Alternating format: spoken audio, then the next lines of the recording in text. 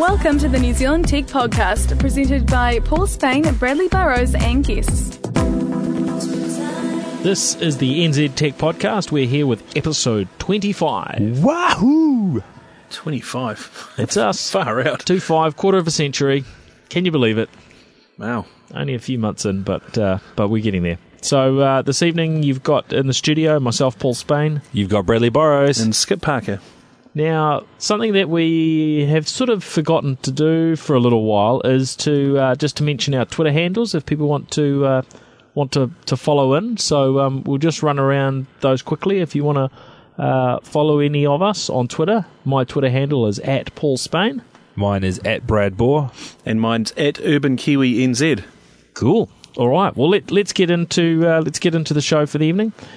We have some interesting topics. A lot of Apple news has been floating around in the last little while. We're also going to chat a little bit more about Netflix here in New Zealand. We've got some Linux news, a bit of news about our friends from HP, some news from the guys at BlackBerry, or Research in Motion, as they're known. So let's jump into it, guys. Let's do it. So, iOS 4.3.5. What's happening with that, Brad? Yeah, so Apple released for the iOS, so that's for everything around your iPhones and your iPads. So they released 4.3.4 last week, which had a lot of updates. Now, the guys from iPhone New Zealand picked a tweet out to me today and let me know that 4.3.5 has been released 1 week later. So they've had to apparently get an update out with some security issues that have come through. Uh-oh. And well, it's good, actually. I'm actually really pleased to see Apple and that doing that, because they don't have a good reputation for getting these releases out quickly. So it fixes a security vulnerability with certificate validation is the official line. It's for iPhone 4, 3, iPad 2, iPad and iPad Touch 4th and 3rd generation devices. So it seems to be a pretty small update. I think it's only about 29 or 30 meg, but they're following it pretty quick releases at the moment from last week, which is, yeah, I mean, I just did my 4.3.4 release, so now I'll do a quick security update. So maybe they're going to a monthly Tuesday patch cycle like Microsoft. Patch Tuesdays. Yeah, patch Tuesdays. But no, I think it's good. I think it's really good to see Apple getting on and getting these updates out really, really quickly. Yeah, and I think once we see iOS 5 come out with the option to do those over-the-air updates, it will become much easier as well to keep the devices up to date. So it's kind of cool. It'll do it in the background. You wouldn't even know it happened. Yeah. Now, for all you people that want to be able to know whether you can jailbreak 4.3.5, it's already been done. Red Snow, apparently, on the iPhone New Zealand website, so iPhoneNewZealand.co.nz, they've got a great article around what the actual official update is.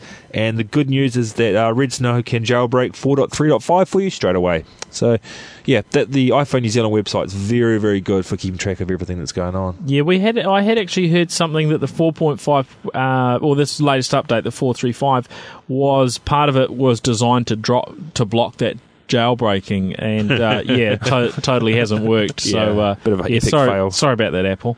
But no, it's good. It's good to see these security updates, like I see, coming out. Yeah.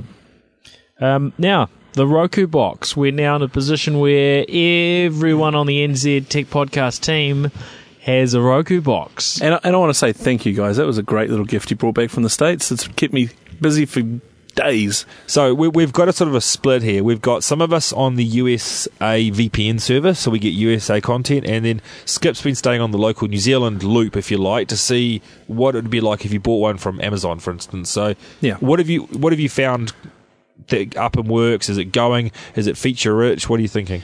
So the usual services that you'd sign up, the big ones that they advertise, which is the Netflix and the Amazon On Demand, Hulu Plus, yep. Those sites definitely a no-go. And the thing that really annoyed me is Amazon kind of led me down the path of, yes, you're going to be able to watch content. And then at the very last minute, after spending all this time registering and everything, it said, I'm sorry, I can't do that. You're from New Zealand. Yeah. Which was really flippin' annoying. But there are other services there. There's lots of international streaming services which work very well. Some of the application type things, the Facebooky type things, getting pictures off Flickr and that sort of stuff work very well. The I've been using MediaFly quite heavily, and that seems to have a heap of services that you couldn't get outside of America. So that works exceptionally well. I was really impressed with it. The one thing I did try was trailers. It has Flickster, and the Flickster service isn't so slick from a New Zealand standpoint. It's just a bit jumpy, jittery. You get those pauses and buffering type issues, right? Yeah, exactly. Yeah. Now, the one thing that I noticed is that it does scale the video back in quality based on your internet connection. Now, I thought this was a manual setting where I could change it, but it doesn't appear to be anything there that I can do. And it took a while for it to pick up that, hey, I'm on a really bad connection from the States. Data coming in from the States. So it took a little while to kick in and sort of drop things back, and you sat there watching stuff buffer for a little while.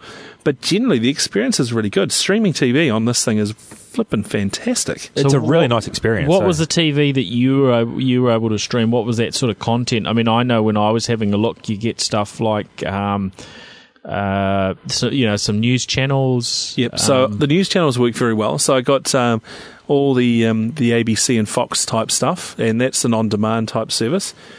But that's good because a lot of the stuff you want to watch from Fox is sort of bite-sized, snacky video. You don't necessarily want to sit there watching Fox stream.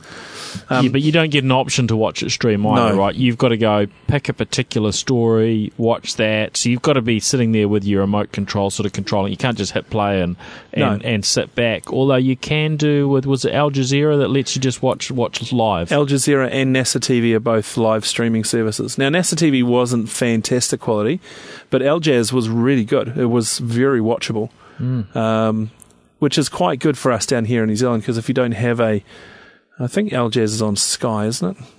I'm not sure. Yeah, it is. Yeah. But if you're not, no, I think it's on one of the. It's on certain hours on like Stratos or one of those. So for example, if you're trying to watch the news for what was happening in Egypt at the time, Al Jaz was the best service.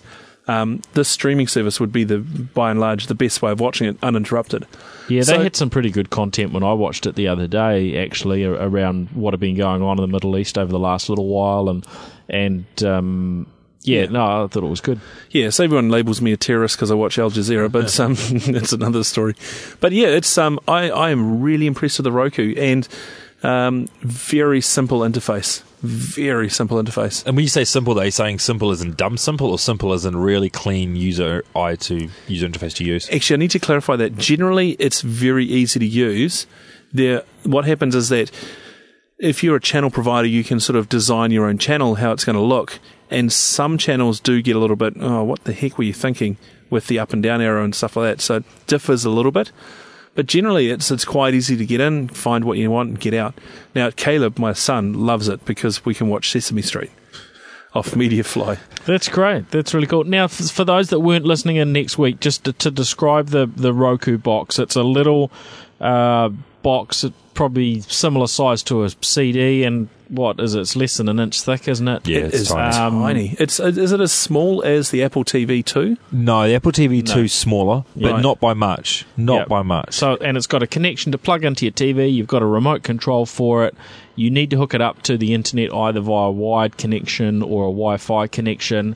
And then, because it's designed for the US market, there are obviously the services we talked about there, Netflix and so on, that if you want to use them, you've got to jump through hoops. But otherwise, all the things you're talking about, you can just plug one of these in and get up and running pretty easily, right? Yeah, so I've not connected this to a US VPN at all. Yeah. So I've done the setup, configured, registered all sorts of bits and pieces, got the updates to it as well, without having to be in the States. So this box will work in New Zealand quite happily.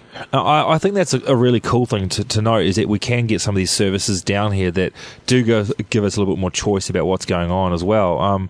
And once you light it up to the US, obviously you get the benefit of Netflix and Hulu, but you can still get up to date of all the news that's going on, all the information, like you said, and there's even a few movie trailers and websites like that on there as well, isn't there? So it is a really nice service, and I've still got mine streaming wirelessly at the moment. I have no loss of buffering or anything. It's just perfect. It's really good, and it's also got HDMI and component. Yes, component. The one I've got it hooked up HDMI, and it's really slick. We tried component, and that's just as slick. Yeah. So it's an easy setup. 15-20 minutes? It took a little time for the update to come down. So you basically set up, the update came down and walked away. You do a bit of back and forth to your computer, at your desktop or your laptop, to do the setup configuration side of things. But no, it was not a major mission at all, really. So if people wanted to get those down here and use it in New Zealand, Paul, where's the best place to get it from? Right now, if you go to Trade Me, there's... Okay, that wasn't a segue into your Trade Me, but obviously there's one on Trade Me at the moment, but it's Amazon after that, isn't it? Yeah, no, so Amazon sell them. I don't think Amazon will ship them outside of the US at the moment.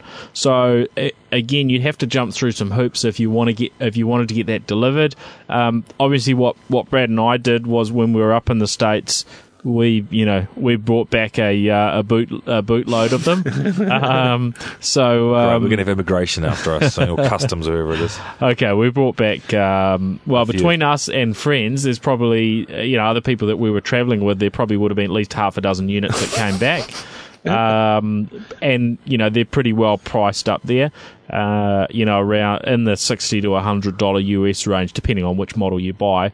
Plus their tax, which they charge you on top. So, and with the New Zealand peso being so strong at the moment, it's a good time to look to get these things if you can work out some way getting them back through. But it's definitely worth having a play, and it's nice to have another service. And it'd be great. Imagine if Sky New Zealand plugged into it, or Freeview, or stuff like that started plugging into that. It'd be really quite cool. And there's definitely the potential for that to happen in the future. One of the other things I saw in the States was there's a number of other sort of plug-in type devices into your TV that let you do these sorts of things. So, for instance, Brad and I saw a number of Blu-ray players that had the Netflix capability, just built into them as standard. There was a Google TV device. Really? There's actually a Google TV device from Sony. It was not that good. It was terrible. I'm sorry. There was, in fact, I think there was even Sony TV with that actually built into it. There was another one from, or another device, not that had similar types of functionality.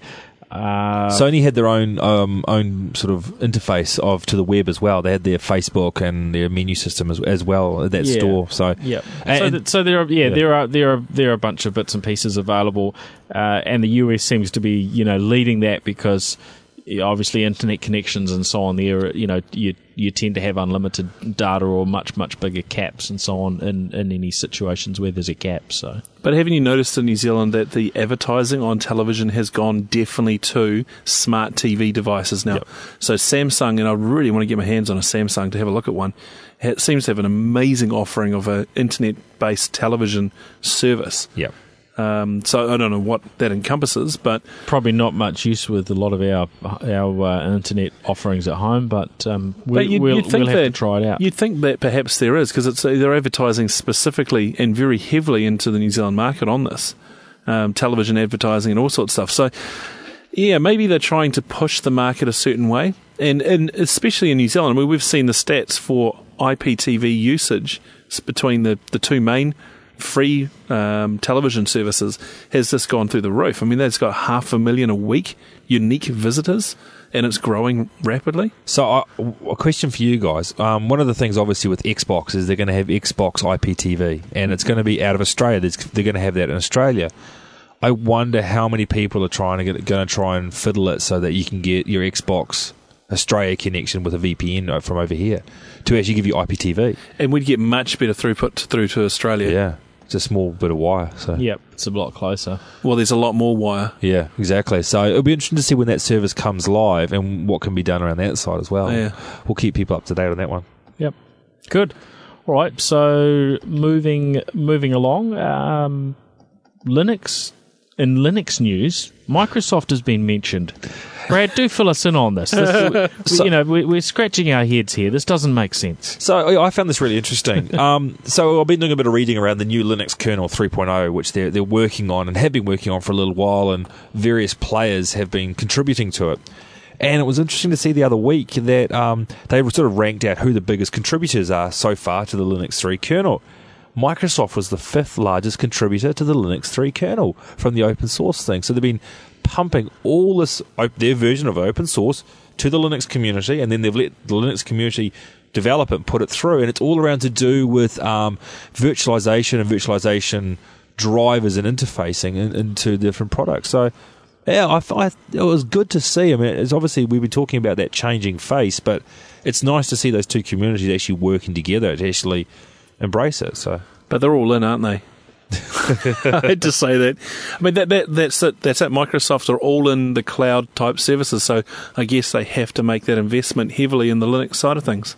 Yeah, I think it's good. I think it's really, really good that they get away and they start plugging into it. That Linux is a viable operating system that a lot of people are starting to use now.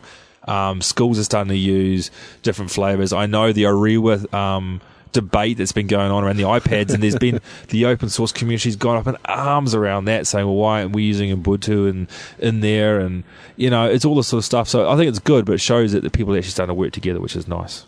Yeah, I mean we're in a good position. All the competition that's going on is not a bad thing, and it's great to see different vendors getting involved in other vendors' products to make things work together. So yeah, it's good. The more that happens, it's going to be better for us as the consumer of the different interfaces and bits and pieces. Now, before we dive into some more Apple discussion, HP have a new device coming out into the market. Now, Brad and I had a look at these, and we chatted about them briefly last week as a touchpad. Yep. At that stage, we didn't have any specific knowledge on the New Zealand launch. We were aware that it probably wasn't too far off. There is a launch event for the media here in New Zealand on Thursday. So the secret launch, which you just told everyone about. Whoops. Okay. Yeah, we're probably under non-disclosure on that. It's all at Paul's house, which is apologies, HP. So what we know is that the touchpad certainly can't be far off in New Zealand with that event for the media, and yeah, we'll be able to update you in next week's episode in terms of availability if it doesn't if it doesn't have a nearly immediate launch following that event. So, yeah, we'll get some pricing for you too. Yeah, so that's good news. One of the things I noticed in the US was the huge investment from HP in particular, but also the BlackBerry guys around these new tablets. HP were advertising all over the TV. There were billboards in all sorts of places. BlackBerry had billboards at Los Angeles airport. There were just things everywhere. These guys are spending huge dollars promoting them, and even in the retail stores, the products were well represented, but especially the HP touchpad. In one store there was a stall with, I think, probably 4 touchpads on it. I was the only person that was having a look at it, but they've obviously spent some money sort of seeding those into the stores and giving them a really strong presence. And the advertising wasn't just a little ad. They had celebrities across all of the HP ads to promote the touchpad. So HP are spending, I would think, in the hundreds of millions of dollars to promote this and to try and get it in there alongside the iPad and Android and other tablet devices. And I think they're trying to pitch it to the business community more than the consumer community, because a lot of the stuff that I saw over there, I mean, you're right with all the celebrity ads, but they were trying to get people with the sort of more of the productivity side of it as well, I felt. So, look, my views were it was a good version 1 product. I liked it. I think it's a version 1. So there's a lot of potential there, but it'd be great to get some over here, and hopefully we'll speak with HP and get some up here that we can play around with as well, a little bit more than us raiding the Best Buy store, which is what we tended to do when we're over there, to have a go with these things. Yeah, and I guess that's one of the challenges being here in New Zealand, as we don't always get the first of the products, and it's probably we're not always going to be in a position every week to head up to LA to look at the new product releases before they're launched in New Zealand. But so far we haven't had any luck with getting early access to most of these products here in New Zealand. But we are finding some techniques to do that, and sometimes that will just mean jumping on a plane. But hopefully we'll find some other techniques as well. Most definitely, to keep listeners up to date with the latest, even if it's not here in New Zealand yet. So yeah. Now, Apple news. There's a whole lot, isn't there? There's all sorts going on. We've got Lion, which has come out, the new version of Mac OS X, the 10.7 version. So, we've known that that's really close and was coming out this month. So that came out, what was it, about Thursday last week? We were bang on with our sort of when we were talking about it last week, which is quite good. So I've installed that on my MacBook Pro, and so that's what I'm running right now this evening. And yeah, it's going all right, but looking around the various sort of media coverage and the tweets and blog reports, there seem to be quite a few issues out there, right? Yeah, I mean, look, even from, I suppose, the diehard Apple, I don't want to say fanboys, but Apple enthusiasts, it's had a mixed release to the world, if you like. Now they've done an amazing amount, 1 million downloads in the first day. So it's not like it's not a failure, but it's definitely getting mixed reviews in different fronts at the moment. I was seeing a lot of interesting comments on Twitter as it was rolling out.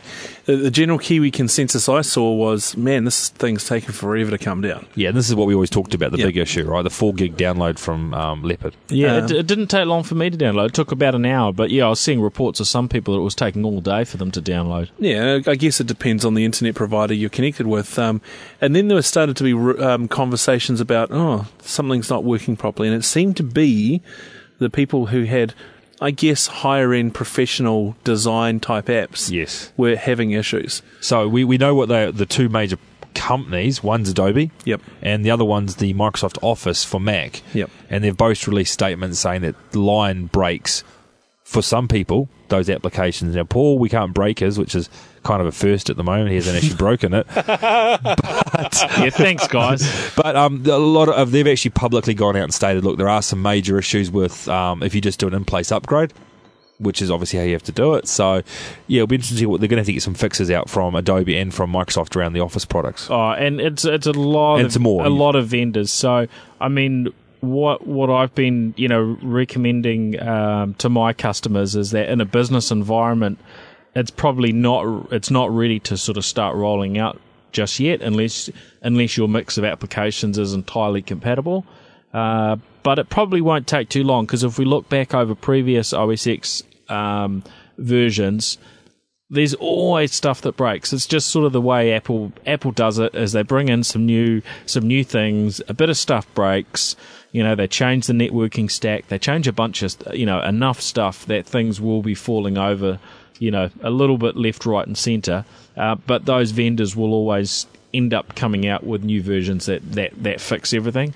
But yeah, in a business environment, you need to tread carefully, otherwise you'll, you could be a little bit stuffed in terms of trying to get the work done that you need to get done. So that was good. I mean, Apple's big at the moment, and they've got bigger and bigger and bigger, and their market shares, they've gone from 6 or 7%, they're up to about 11 or 12 worldwide now, market share for the Mac devices. Can they keep following that methodology to roll out a new OS? It's easier when you've got a smaller user base, but as they're now becoming more and more in the enterprise, are they going to have to start following other enterprise-based pieces of software to actually roll it out?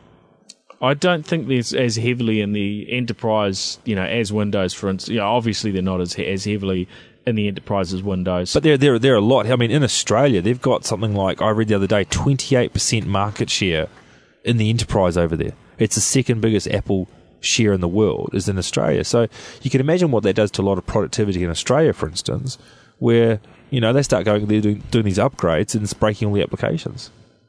It's interesting. I guess, there are particular areas where it gets used. Obviously, it gets used in a lot of creative, businesses who are doing design, doing video editing, those sorts of things. And then you've got the execs and the CEOs who are just like, well, I want Apple because it looks cool, or because they've used their iPhone and they've decided to make that transition. There's a whole bunch of reasons why people do it. But it's, yeah, I guess in those situations where people are using it for deadline-driven stuff, they're usually probably smart enough not to go and push out that update themselves. They're going to wait until, their applications are tested and they know that it's okay. So, sorry, skip me. I don't know if that is entirely the case with the Apple base, though. I mean, the Apple base is very much driven by the next new thing. I'm going to buy the new iPad too. I've got the old iPad. It's not much different, but I'll get it anyway. So I think there's probably that base has more risk of going headlong into upgrade film without much. I'm not saying they don't think about these things, but it's just because it's the next best thing. So let's do it. Yeah, and depending on about with that user base, for instance, a lot of their stuff will keep working. For instance, the things I've done this evening in Office have worked okay. Yeah. I know there are some compatibility issues and so on, and there's a bit of a list of things, but it hasn't that hasn't hit me just yet. So they make it on okay. Yeah. So, but okay, so let's we're not bagging it because I actually quite like Lion personally. I've been using it I've been on the beta thing. So what are some of the new things that you've found? And I can sort of talk about some of mine if you want. So what are some of yours for you? There's the scrolling, which is become I guess they've tried to make it like a touch operating system, even though you're not touching the screen.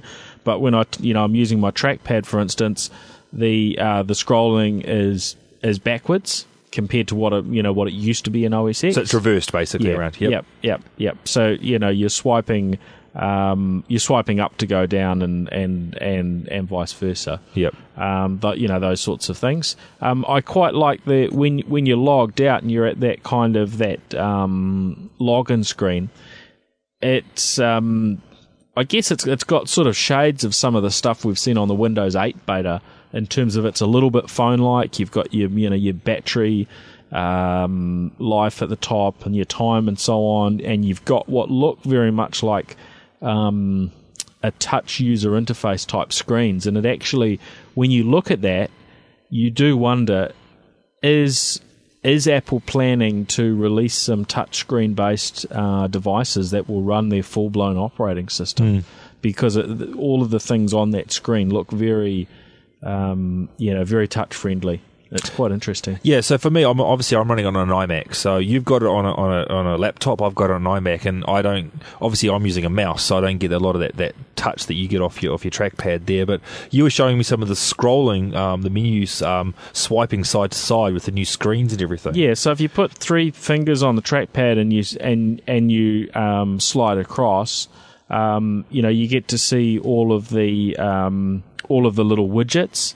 And see, you can set up your own ones, and the standard it comes up with a weather and a clock and a calendar and calculator, those bits and pieces.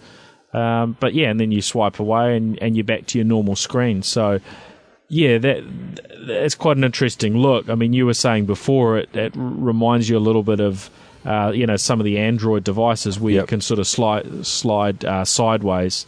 And you'll see a bit of a different screen. So it's quite cool. In terms of using it, the reason that I swipe is just because it's new and it's the cool new thing. But I don't actually see a whole lot of practical use for that in the way I work. But there's been these sort of things where you can have multiple desktops and so on have been around for years. Well, it's very iPad-ish. If you think about it with your iPad, you can scroll through those different screens. That's the same concept that you've got here, is you can scroll through. So, yeah. And what about the App Store? Have you been playing around? I mean, I played around the App Store quite a bit on the beta that I was using, and I really liked it. I really like pulling stuff down there and having it in my OS. Have you had to play yet? Yeah, I mean, well, the App Store's been around for a while anyway, because it was there with 10.6 when we got partway through the process. The funny thing I always find whenever I go into the App Store now is there's a big ad at the top for OS X Lion, and it says, do you want to download it? And I'm sort of thinking, well, I thought Apple were a reasonably sort of smart company that could develop smart software, and the fact that I'm running Lion and it's there got a huge ad filling the whole thing up trying to sell me Lion, leaves me scratching my head in terms of their level of competence. But if it was any other company, I'd probably just accept it. But I just thought Apple were a little bit smarter than that. So very high standards from Mr. Paul Spade. Yeah, so I have to make fun of them. I have to make fun of them for that. That's because you didn't buy a copy of Lion. Is that right? You downloaded it from Pirate? Oh no, I paid my whatever it was, $38.99. So that's a great. I'm sorry, but that is brilliant pricing, isn't it? It's awesome. That is really good. Why? I mean, why would you not? It's it's a really good value way of buying it. Yep. Now, one of the gripes or one of the discussion points earlier on, and a few weeks back, was that Apple said that Lion would not be available in retail stores, and you'd only be able to buy it by download. Well, they've now said, oh yes, you will be able to download. You will be able to buy it on a USB key. It's going to be nearly twice the price. Wow, that's really not going to break the bank, though, is it? No, but it's just interesting, because what it means is that they didn't have to have it in stores on launch day, and the bulk of the sales happen when the product launches. So as they said, they sold 1 million copies on day one. So all of the sort of those stores like we've got Yobi and so on here in New Zealand that really work hard to push the Apple brand in New Zealand and to promote it. They've missed out on selling this software, having people come into the store, buying the software, maybe buying a trackpad to go with it and so on, because Apple's just said, oh, look, we'll make it available to people directly. So, yeah, you didn't have all those queues and so on that you'd normally get when there's an Apple release outside the stores.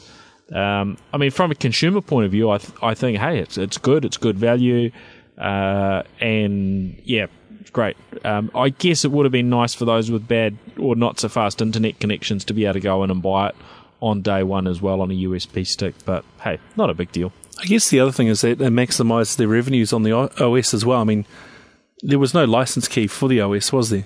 Never has been. No, because you've got to upgrade from a current version. Right. At the moment. So, but you could go and buy a copy of it and then pass it on to all of us and we'd upgrade, and they'd kind of be none the wiser. So at least with the download model, it's sort of limited to the person who's downloaded it.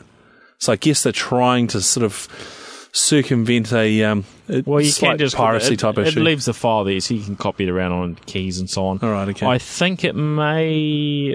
I actually need to double check on this. It may tie back into your ID, but once you download it, you're allowed to install it on, I think, up to 5 machines if those are your own machines. Right. So, it's an interesting approach, and it's.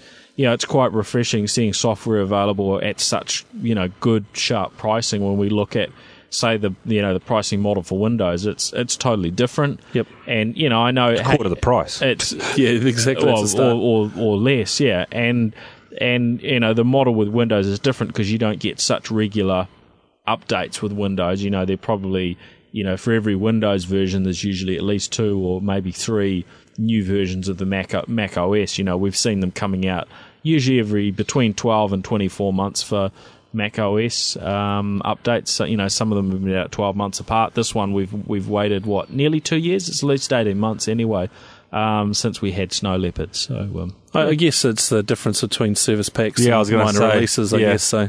10.6.5 is a minor, but yeah, no, I agree. I like it. I think they've done good. I think one of the things that I've become more accepting of is that they're trying to push us as consumers into getting used to downloading our OSs now. And also to buying every update, right? Because with Windows, you buy a machine, it comes with whatever it comes with. And you get all your updates for free. And most people wouldn't go and buy, if they bought, say, XP, they wouldn't have gone and bought Vista for that machine. Well, no, they wouldn't buy Service Pack 2, which is what Apple are doing. They're giving you... They're gonna, they're talking about charging you for updates and bits and pieces from there. With major releases, $38 is good. Yep. Good. All right. Overall, well done, happy. Apple. Liking what we see. I'm certainly enjoying it. So that's good. Cool. Let's go. Now, Research in Motion, who are the guys who produced the BlackBerry and, of course, the new BlackBerry Playbook that hasn't done so well in the market. Yeah, it's a bit of an epic fail. We haven't seen it here in New Zealand yet, but I don't think we will. Doesn't seem to be selling well in Australia or in the US. I think it will come out here in New Zealand because there is a following.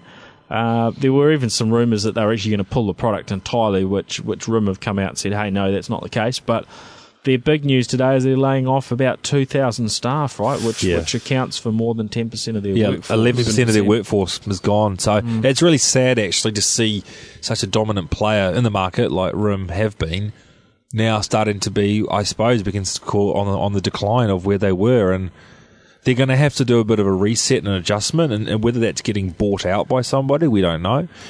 Everyone's always banking around that Microsoft's going to buy them, but I think with the Nokia thing, I can't see that happening. But they're going to get them in a position soon where they've got to make some pretty radical changes to keep where they are and not keep sliding down the market share. Yeah, I think they're an organisation that needs to reinvent themselves, and we saw this with Palm, where there was a window of time where Palm was very successful, they were innovative. There was nothing else on the market that did some of the things that they did. But because their product portfolio wasn't very broad, as other competing products come into that space, they really struggled.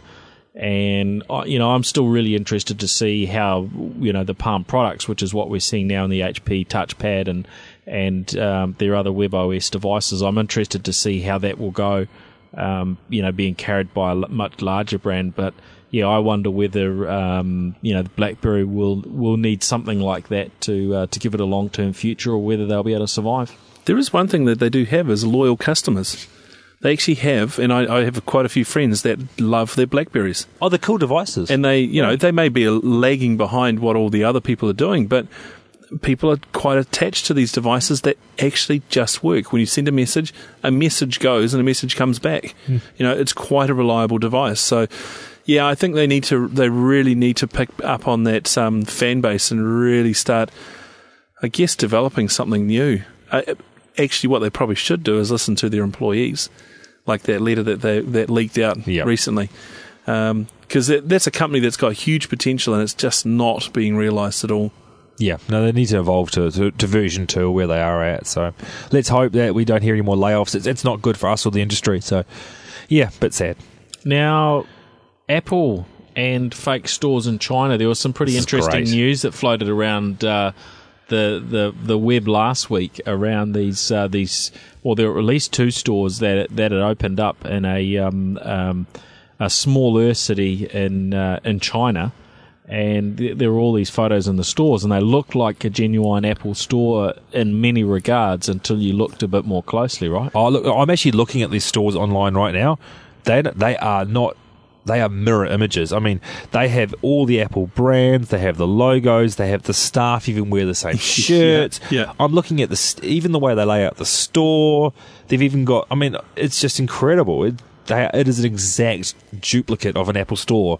Straight away, 3 of them were discovered in quite a smaller city, and they've even got the same glass, the white. They've even got the same landlords and the badges and everything. It's just ridiculous how much of a rip-off this is. Yeah, I mean, apparently they weren't quite as nicely put together as the real store. When you look closely, one of them was saying the paintwork wasn't finished and things were a bit rough around the edges. And I mean, I've been to one of the genuine Apple stores in China.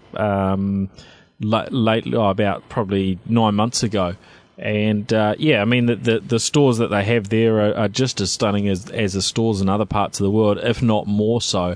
Really impressive, the one that I went to in Beijing. So this has been quite interesting. But they were selling genuine Apple product though, weren't they? Yep. They weren't selling sort of cheap iPhone knockoff or anything like that. No, two of them were selling genuine Apple products, the ones that reported. The third one had knockoffs, right, and that's actually been closed down. I'm just looking at it now, but the other 2 are still operating at the moment. Apple should just go and take them over. Yeah. You've got to admire the Chinese. They know how to make a knockoff copy. They really do. Yes. Very smart in that way. They are. Very, very smart. But no, it's interesting to see that these are starting to happen. Now, I've also just been doing a quick scour around the web, and there seems to be a few more knockoff stores, clone stores of the Apple in Colombia and a few other places as well. So it'll be interesting to see where these things come through. I mean, and they are touting the Apple brand. So, yeah, interesting. No, it's pretty ballsy of these guys to go and just, completely rip off a store, and the comments I read said when they spoke to staff at these stores, the staff actually thought they were working for Apple as well. That's genius. Which was pretty impressive. So these guys just thought, we're working at an Apple store, and they had no idea that it was a con. Now, I mean, who knows whether they were they were just saying that to play along, or what the real story was. But I love that. That's even better. Yeah. So I don't know whether we're going to see more of this. Whether we're going to find out that there are Sony stores in China selling fake Sony stuff and. A genuine Panasonics, or whether we're going to find that there's a Toyota dealer that's selling actually, ripped off Toyota cars that are really made in China and aren't Toyota. I mean, who knows how extensive this stuff is, right? Yeah. If, one person's found this example because they're switched on enough to discover it, but it took a Westerner to break the story internationally. It's quite fascinating. But that's the problem now, eh? We've got technology and demand for technology that people are wanting. We want the latest Windows Phone 7, we want the latest iPhone, and you often can't afford to buy the full price one, but there's a guy over here selling it for, maybe $200 less, and it looks like the genuine article and acts like the genuine article. So it's getting a little bit murky now with all the technology that's coming in. Are you getting the right thing? And I had a problem with my AT&T Samsung, and it wasn't updating properly, and I sat there at first and I thought, oh no, don't tell me I've got some sort of cheap Chinese knockoff unit. It turns out that it wasn't. But you've got to be very careful these days, especially in the parallel import space. Yeah, you do. Hey, sorry, just something that's just come across my little email box in the last few minutes. Apple have actually just released a beta of 10.7.2. So this was off Lion. So 10.7 is the version of Lion that's just went live last week. They've actually released a beta of 10.7.2, which has all the iCloud software built into it. So for you developers out there that are playing around with Lion, you can now get access to 10.7.2, which is the beta version inside Lion, which includes iCloud. So just something that's just come across my desk. Oh, that's good. That's cool. Sorry about that. Cool. So now, Avatar Kinect. Yes, this is cool. Brad, you need to talk about this because I know you're excited about this. I'm super excited. I had to get it in there. Look, I suppose what this is that in Xbox Live you have an avatar, so a persona of yourself, and the next version of Kinect is going to get very, very accurate on facial recognition. So they're going to be able to move your eyebrows, and your eyebrows and your avatar will move, wiggle your ears and that type of stuff. But what they've done is they've put it into a virtual world, and they've allowed you now to hook up with friends in a virtual, the ones that you've got demoed available are virtual sitting rooms, and you can talk and chat with friends, and you can stand up and move around, and your avatar moves, and you can have a conversation as an avatar. That's awesome. It is quite cool, but one of the things they're actually doing now is allowing you to also collaborate and do things where a group of you can paint a painting. And what they're showing off is a demonstration at the moment that this avatar community can actually start to collaborate and share movies. So you can actually host a whole lot of friends to watch a Netflix movie via your avatar. Now, this is in beta at the moment. It's only going to be for Xbox Live Gold subscribers, but at the moment, anyone on Xbox Live can download it until September the 8th, and basically it is called the Kinect Fun Labs Gadget. Yeah, you've got to download that full tool, which actually that's a component within the tool, isn't it? Correct, yes. So basically you get this thing called the Kinect Sparkler 3D, which is a group collaboration where you can paint and everything. And what they're trying to show really is that this thing's coming, it's going to be released soon, and I think a lot of the new software where you'll be able to play games in that, you'll actually go into a game hub rather than looking at the person's name, you'll actually have a virtual reality experience using Kinect and saying, well, let's play FIFA 2012. Cool, so we'll start playing and then we'll join and play the game and use your avatar. So it's quite a cool concept. You know what? I'm getting an idea for an NZ Tech podcast video podcast. I just know exactly where you're going. Oh, no. Here we go. An avatar-based one. But, yeah, look, I think it's cool. I think we'll see a lot more of this with Sony and other places that are starting to get really into the online space. But, it's interesting to see what's happening with this camera stuff. So it's good. That's awesome. Oh, good. Now, new hardware that's coming through. Now, we've obviously had a chat about the Roku box that we've been using. Now, in the last few days, Roku have also announced replacement boxes for the ones that we've got. So that's Murphy's Law, right? That's what happens as soon as you buy something, a new one comes out. we were sort of aware that was happening. The other thing is Apple have released a bunch of new hardware last week, tying in with the launch of Lion. So we've got the new Mac Mini that's come out. Yeah, that looks really nice. Yeah, so they've changed that around. They've got rid of the CD drive in there. So that's looking cool. That's using the newer chips. That's was it the A5 chip or something like that? Is that right? Or? No. There's still that's an Intel i5 chipset. Intel based. Okay. Yep. So we've got that. They also have the Thunderbolt displays. Display connection now coming through. And the other thing that we saw come through new was the new MacBook Air. And that's in a similar situation where it has a Thunderbolt connection. Now, you may be wondering, what's this Thunderbolt? Well, I guess it's a superset of USB, of a video connector. There's a whole lot of things that you can actually use it for. It's very high bandwidth. One opportunity that it finally creates for Macs, and this is one of the things that's done my head in with MacBooks and so on, is that they've never had a way to dock them. Right. So there's no sort of docking station available, but with that connection, you could potentially plug one cable in and then run, link into some form of a dock that does your video, your Ethernet, your USB, and so on. So I haven't seen any of those devices come through yet, but it's good. It's good to see that that's happening. So some cool new Apple hardware out there. So now's definitely a good time to be picking up on those. Yeah, and the Mac Mini, very, very cool piece of hardware. If you want to do a home theatre system, not a bad way to look at it if you don't want to do the Apple TV. Wow.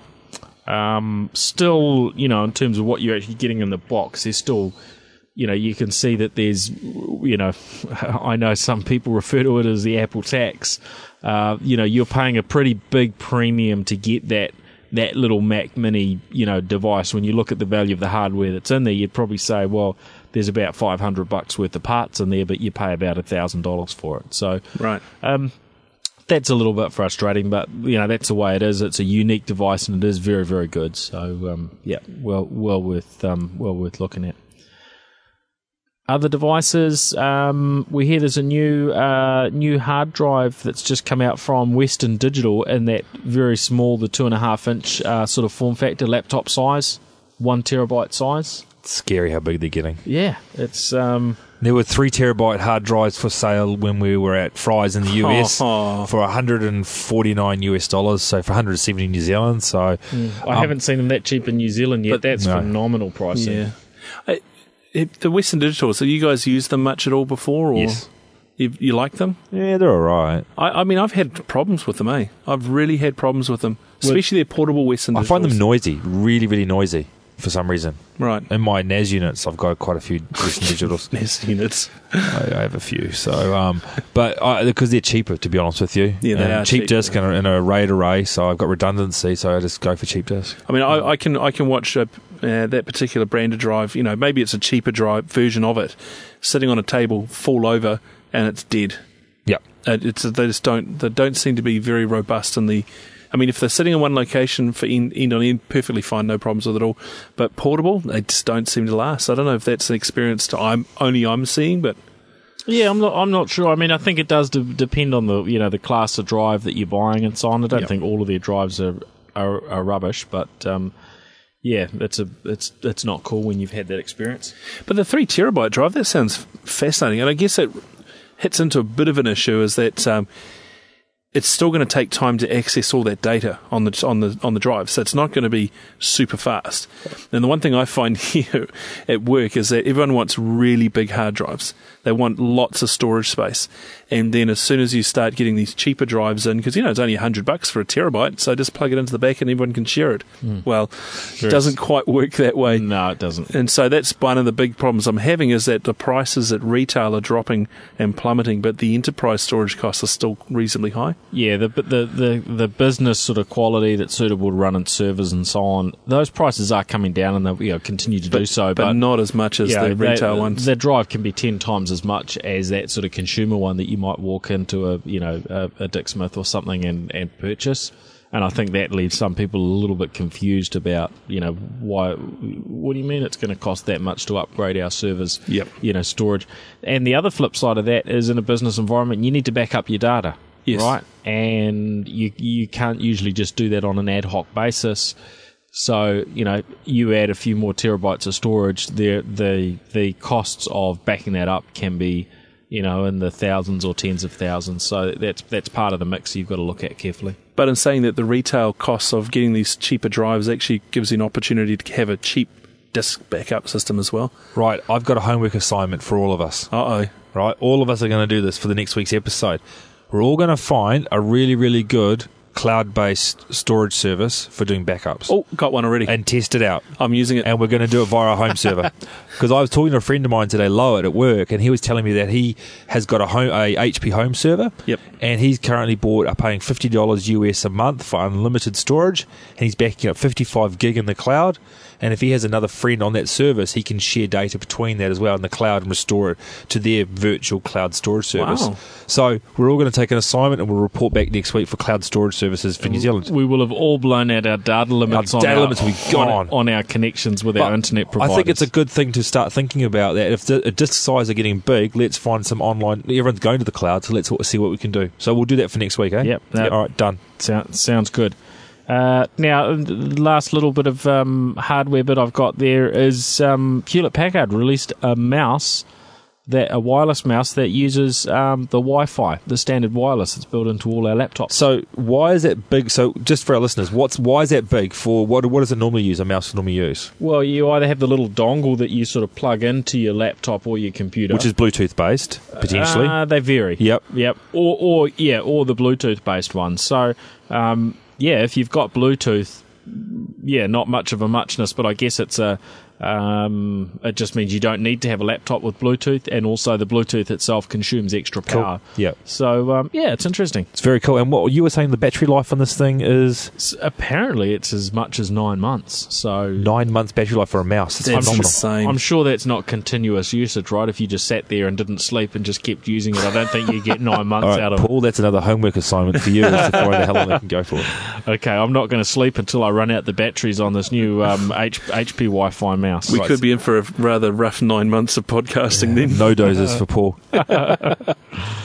All right. Well, I think that runs us through just about to the end. I don't think there's a couple more topics that we did want to cover, but I think we're going to have to say we're out for this week. So, although I think Brad's going to twist your arm for one more topic. I think we've got one big bit of local news that's just come out today.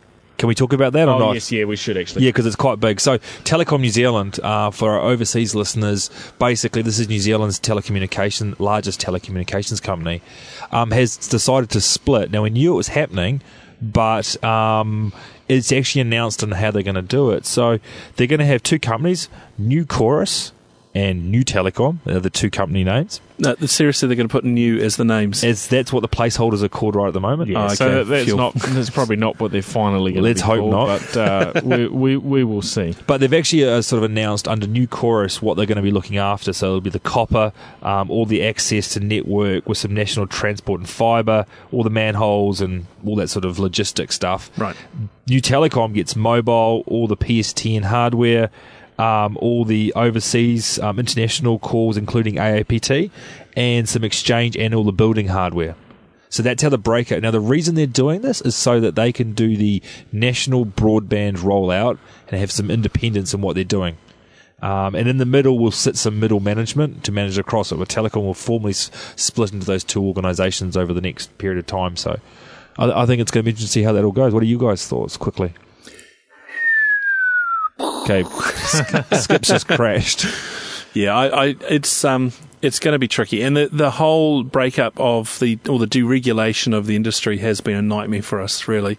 So it's going to be interesting to see how much more breakup's going to occur, what sort of impact that's going to have. Hopefully, it's going to be better, but we're already still.